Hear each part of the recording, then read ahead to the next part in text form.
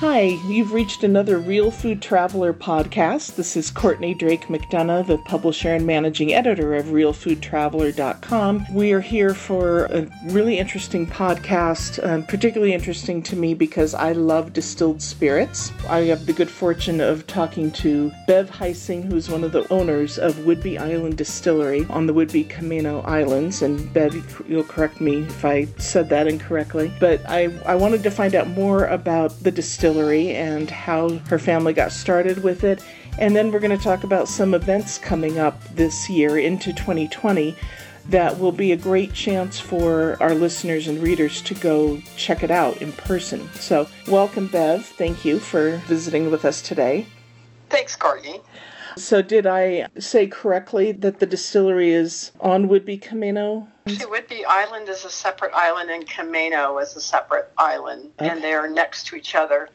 They both just so happen to be located in Island County. Okay. And so we can swim across or take a ferry across or drive to get to each other's islands. Wow. You can't really swim across. Oh, okay. That's not true. Okay. If you were one of those long distance or longer distance swimmers, I suppose you could. Well, I actually was. So. Oh, okay. I have not done that yet. So. Oh, okay. Okay. Well, tell me what your title is and confirm the name of the distillery and your website so that people can reach you.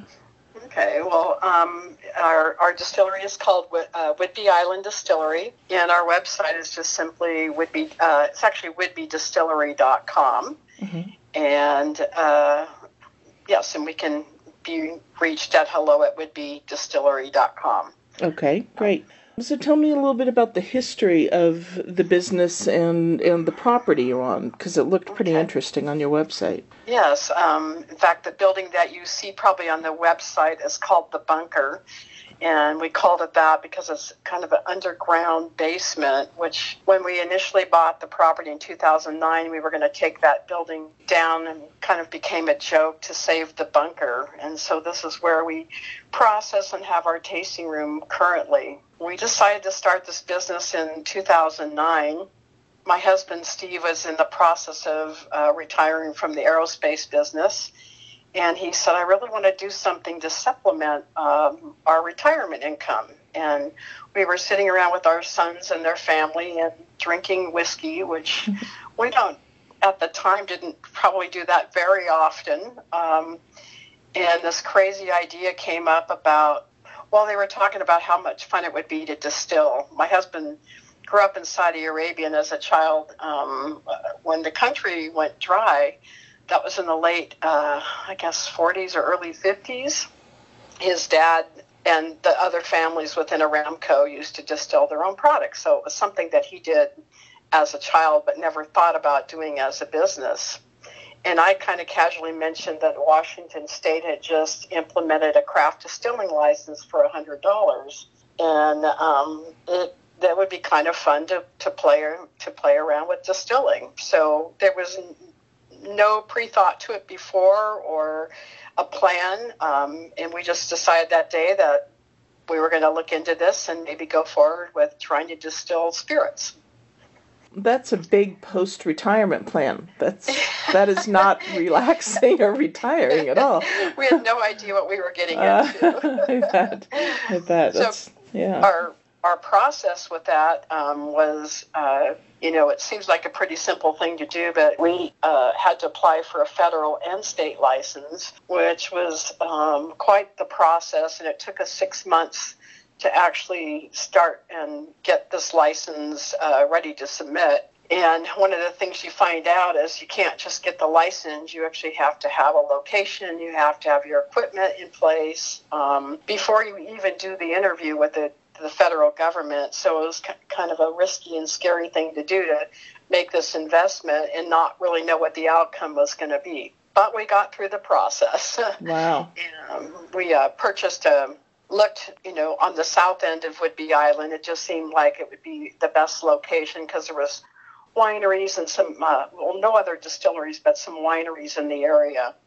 And we ended up purchasing a 9-acre piece of property.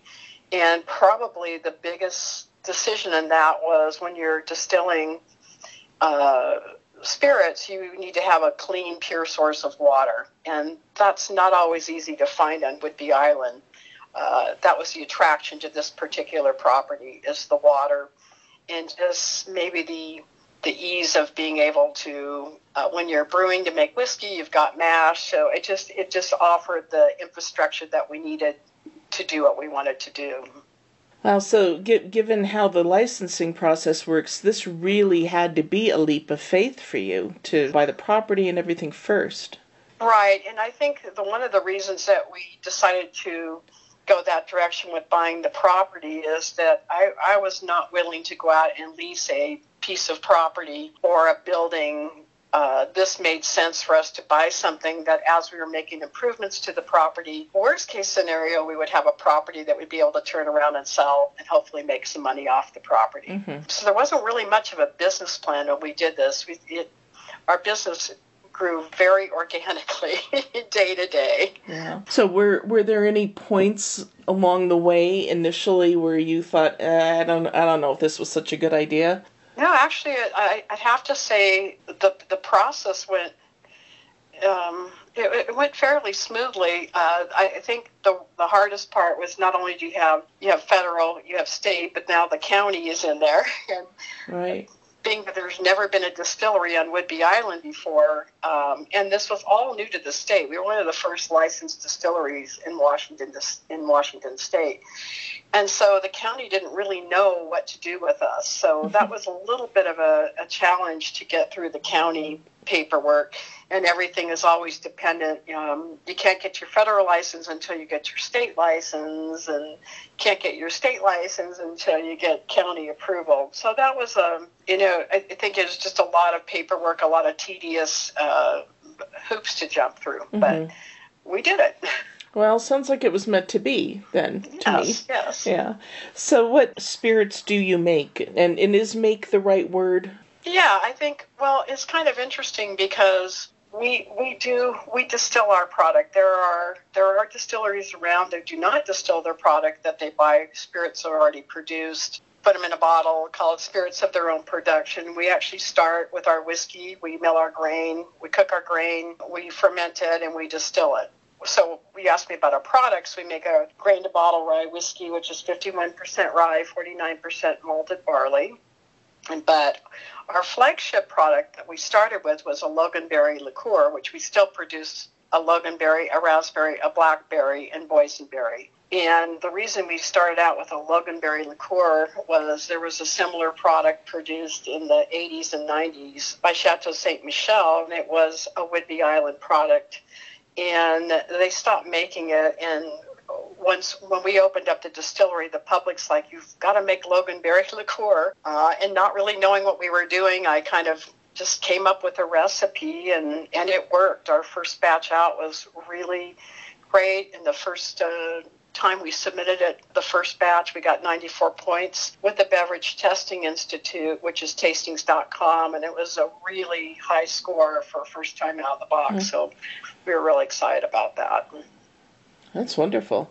So What has the reaction been to residents having you around now? We're so lucky. I mean, first of all, Whidbey Island is a tourist destination, and most people have quite a bit of acreage around them already. So our neighbors have 5 acres. Everybody has 5 to 10 acres, or just a little bit below 5. I think because we keep our experience, we've purposely kept it as a real rural experience. Our neighbors have been wonderful, not only helping us get through the process, but really supporting what we do. But we're also very respectful of our neighbors. Mm-hmm. That's very nice, and I'm sure tourists are pleasantly surprised to come upon you when they're there. Yes, yeah, we really depend on our local business and visitors, but our locals, we're on TripAdvisor. I think right now, I know we're the number one thing to do in Langley, and I think even on the island we're the number one thing to do, and that's, having the support of our local people that bring visitors and repeat visits, and then just the word of mouth, and obviously TripAdvisor and Yelp and people, Google, making comments on their experience at our distillery. That's great. It's great when people spread the word positively. Yes, it is. Yeah. And of course, our partnerships with restaurants and bars, people have the opportunity to taste it, and they're like, where do we buy this? And so they send them our way, and we really appreciate that, too, those local partnerships. Well, that's great. I didn't think of that your products would be used in the restaurants. That's very nice. It's a nice community. Yeah, in fact, yesterday we just had a restaurant that released a blackberry liqueur mussel, and the idea of the dish was sourcing everything locally. And within one day, we had a visitor that came in because they tasted the mussel dish and couldn't wait to come and try the product. And, that's so nice. Be able to it was really nice. That's great. I love that when people really pursue things and take an interest and don't just say, oh, that was good, and leave it at that. That's great. You mentioned your sons and their families. Who all from the family is in the business now?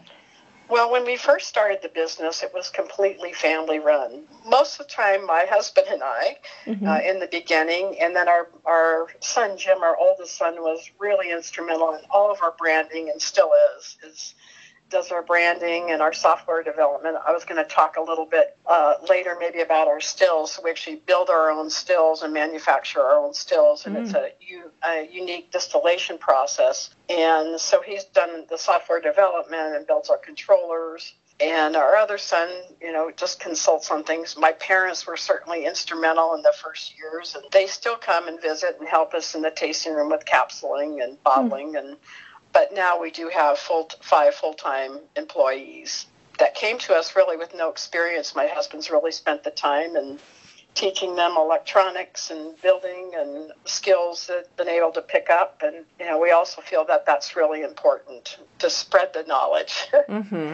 Yeah, definitely. Is this the first time you've ever worked with your husband? Yes.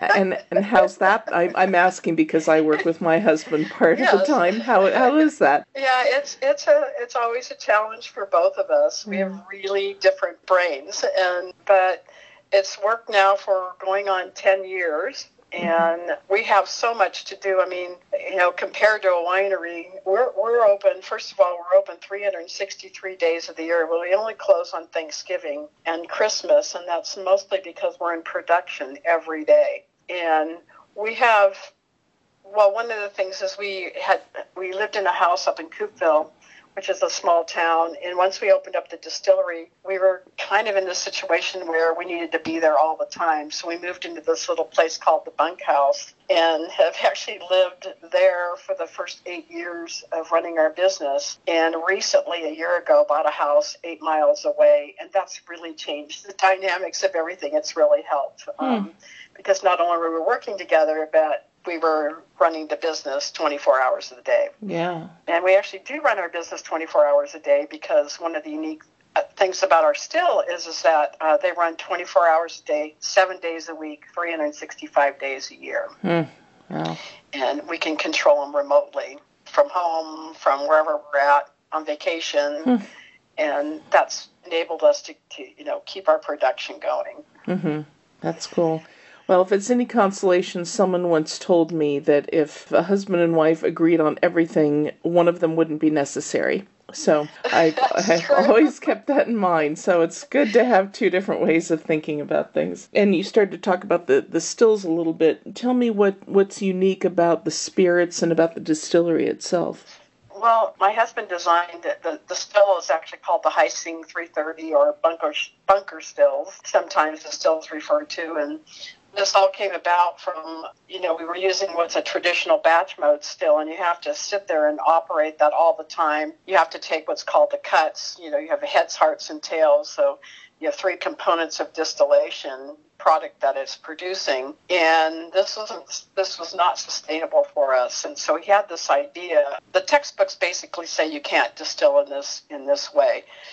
But we make them on site. They run 24 hours a day. They're electric and computer controlled through the web, through the internet. And what makes our product unique is that they're non-boiling stills. So Normally when you're making whiskey and you have a batch mode still, you have to boil the product in order for the vapors to start coming off.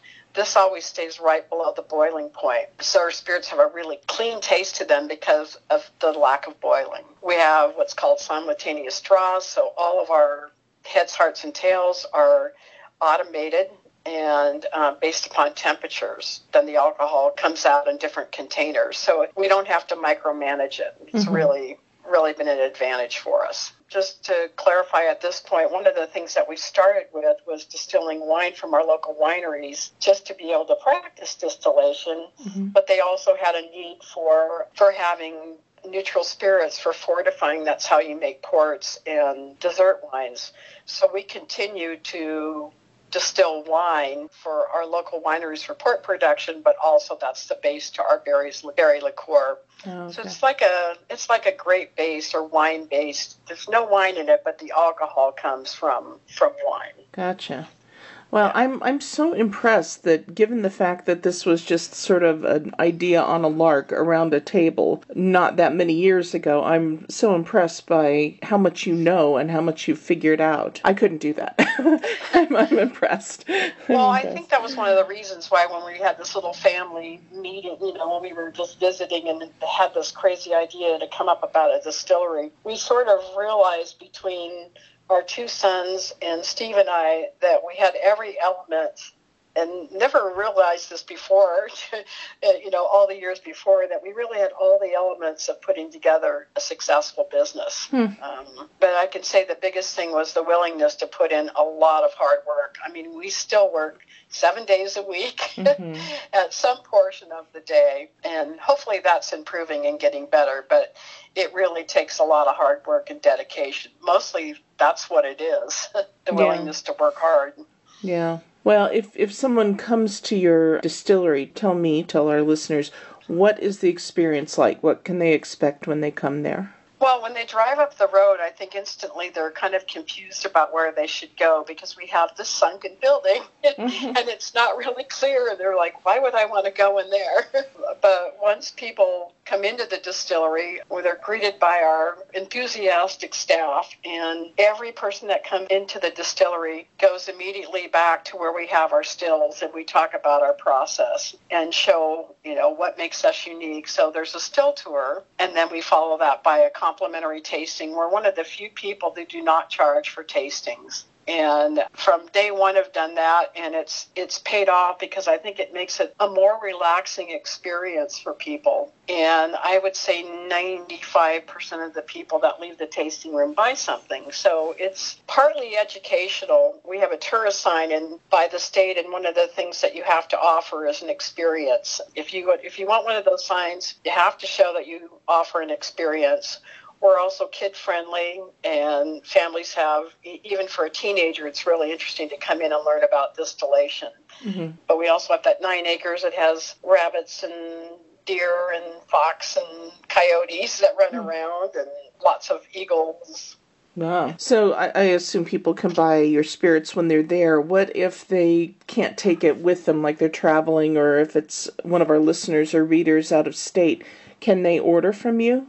Well, we cannot ship out of state, so spirits are really different than wines. You have to have a distributor in every state or work with a state-owned liquor store. So we pretty much, if you're a tourist, most people, we bubble wrap. Most people just take it back in their luggage, even around the world. So we have a large customer base. But once they get away, it's hard for people to get our product.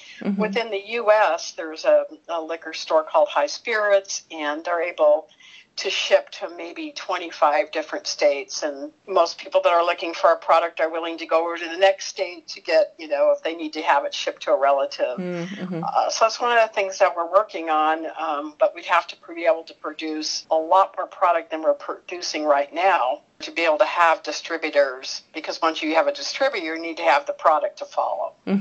Well, sounds like it's just a good excuse to come there and go to Whidbey Island. We have foreign visitors who end up showing up year after year. Really? And come and stock up from all over. Australia, New Zealand, Ireland, Scotland. Wow. Well, that speaks volumes about how wonderful your product is, doesn't it?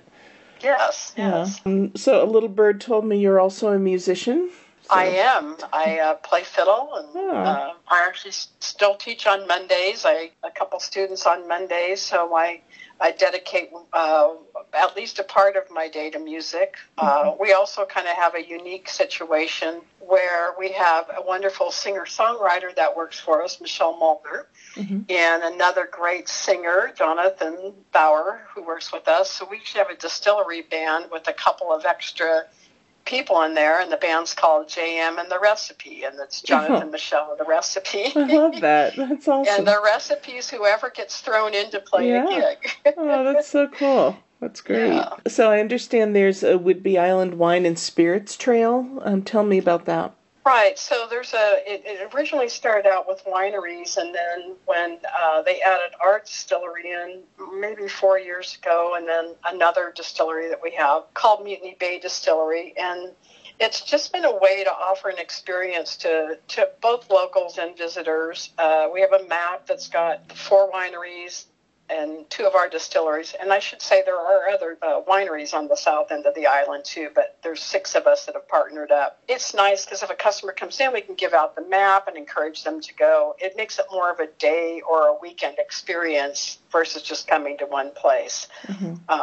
We can be on the ferries, our rack cards, so it's just been a really good way to co-promote. And we have 3 events a year that we do together. One that's coming up on May 18th and 19th is called Savor Spring, and that's where we team up with local chefs. This year we're teaming up with Saltwater Fish House and Oyster Bar that's located in our beautiful town of Langley. So they'll just create a little bite to go with our tasting. So you have this experience at all 6 locations that you go to, and you can buy tickets in advance. You get the pairing. You also get a souvenir glass for tasting glass.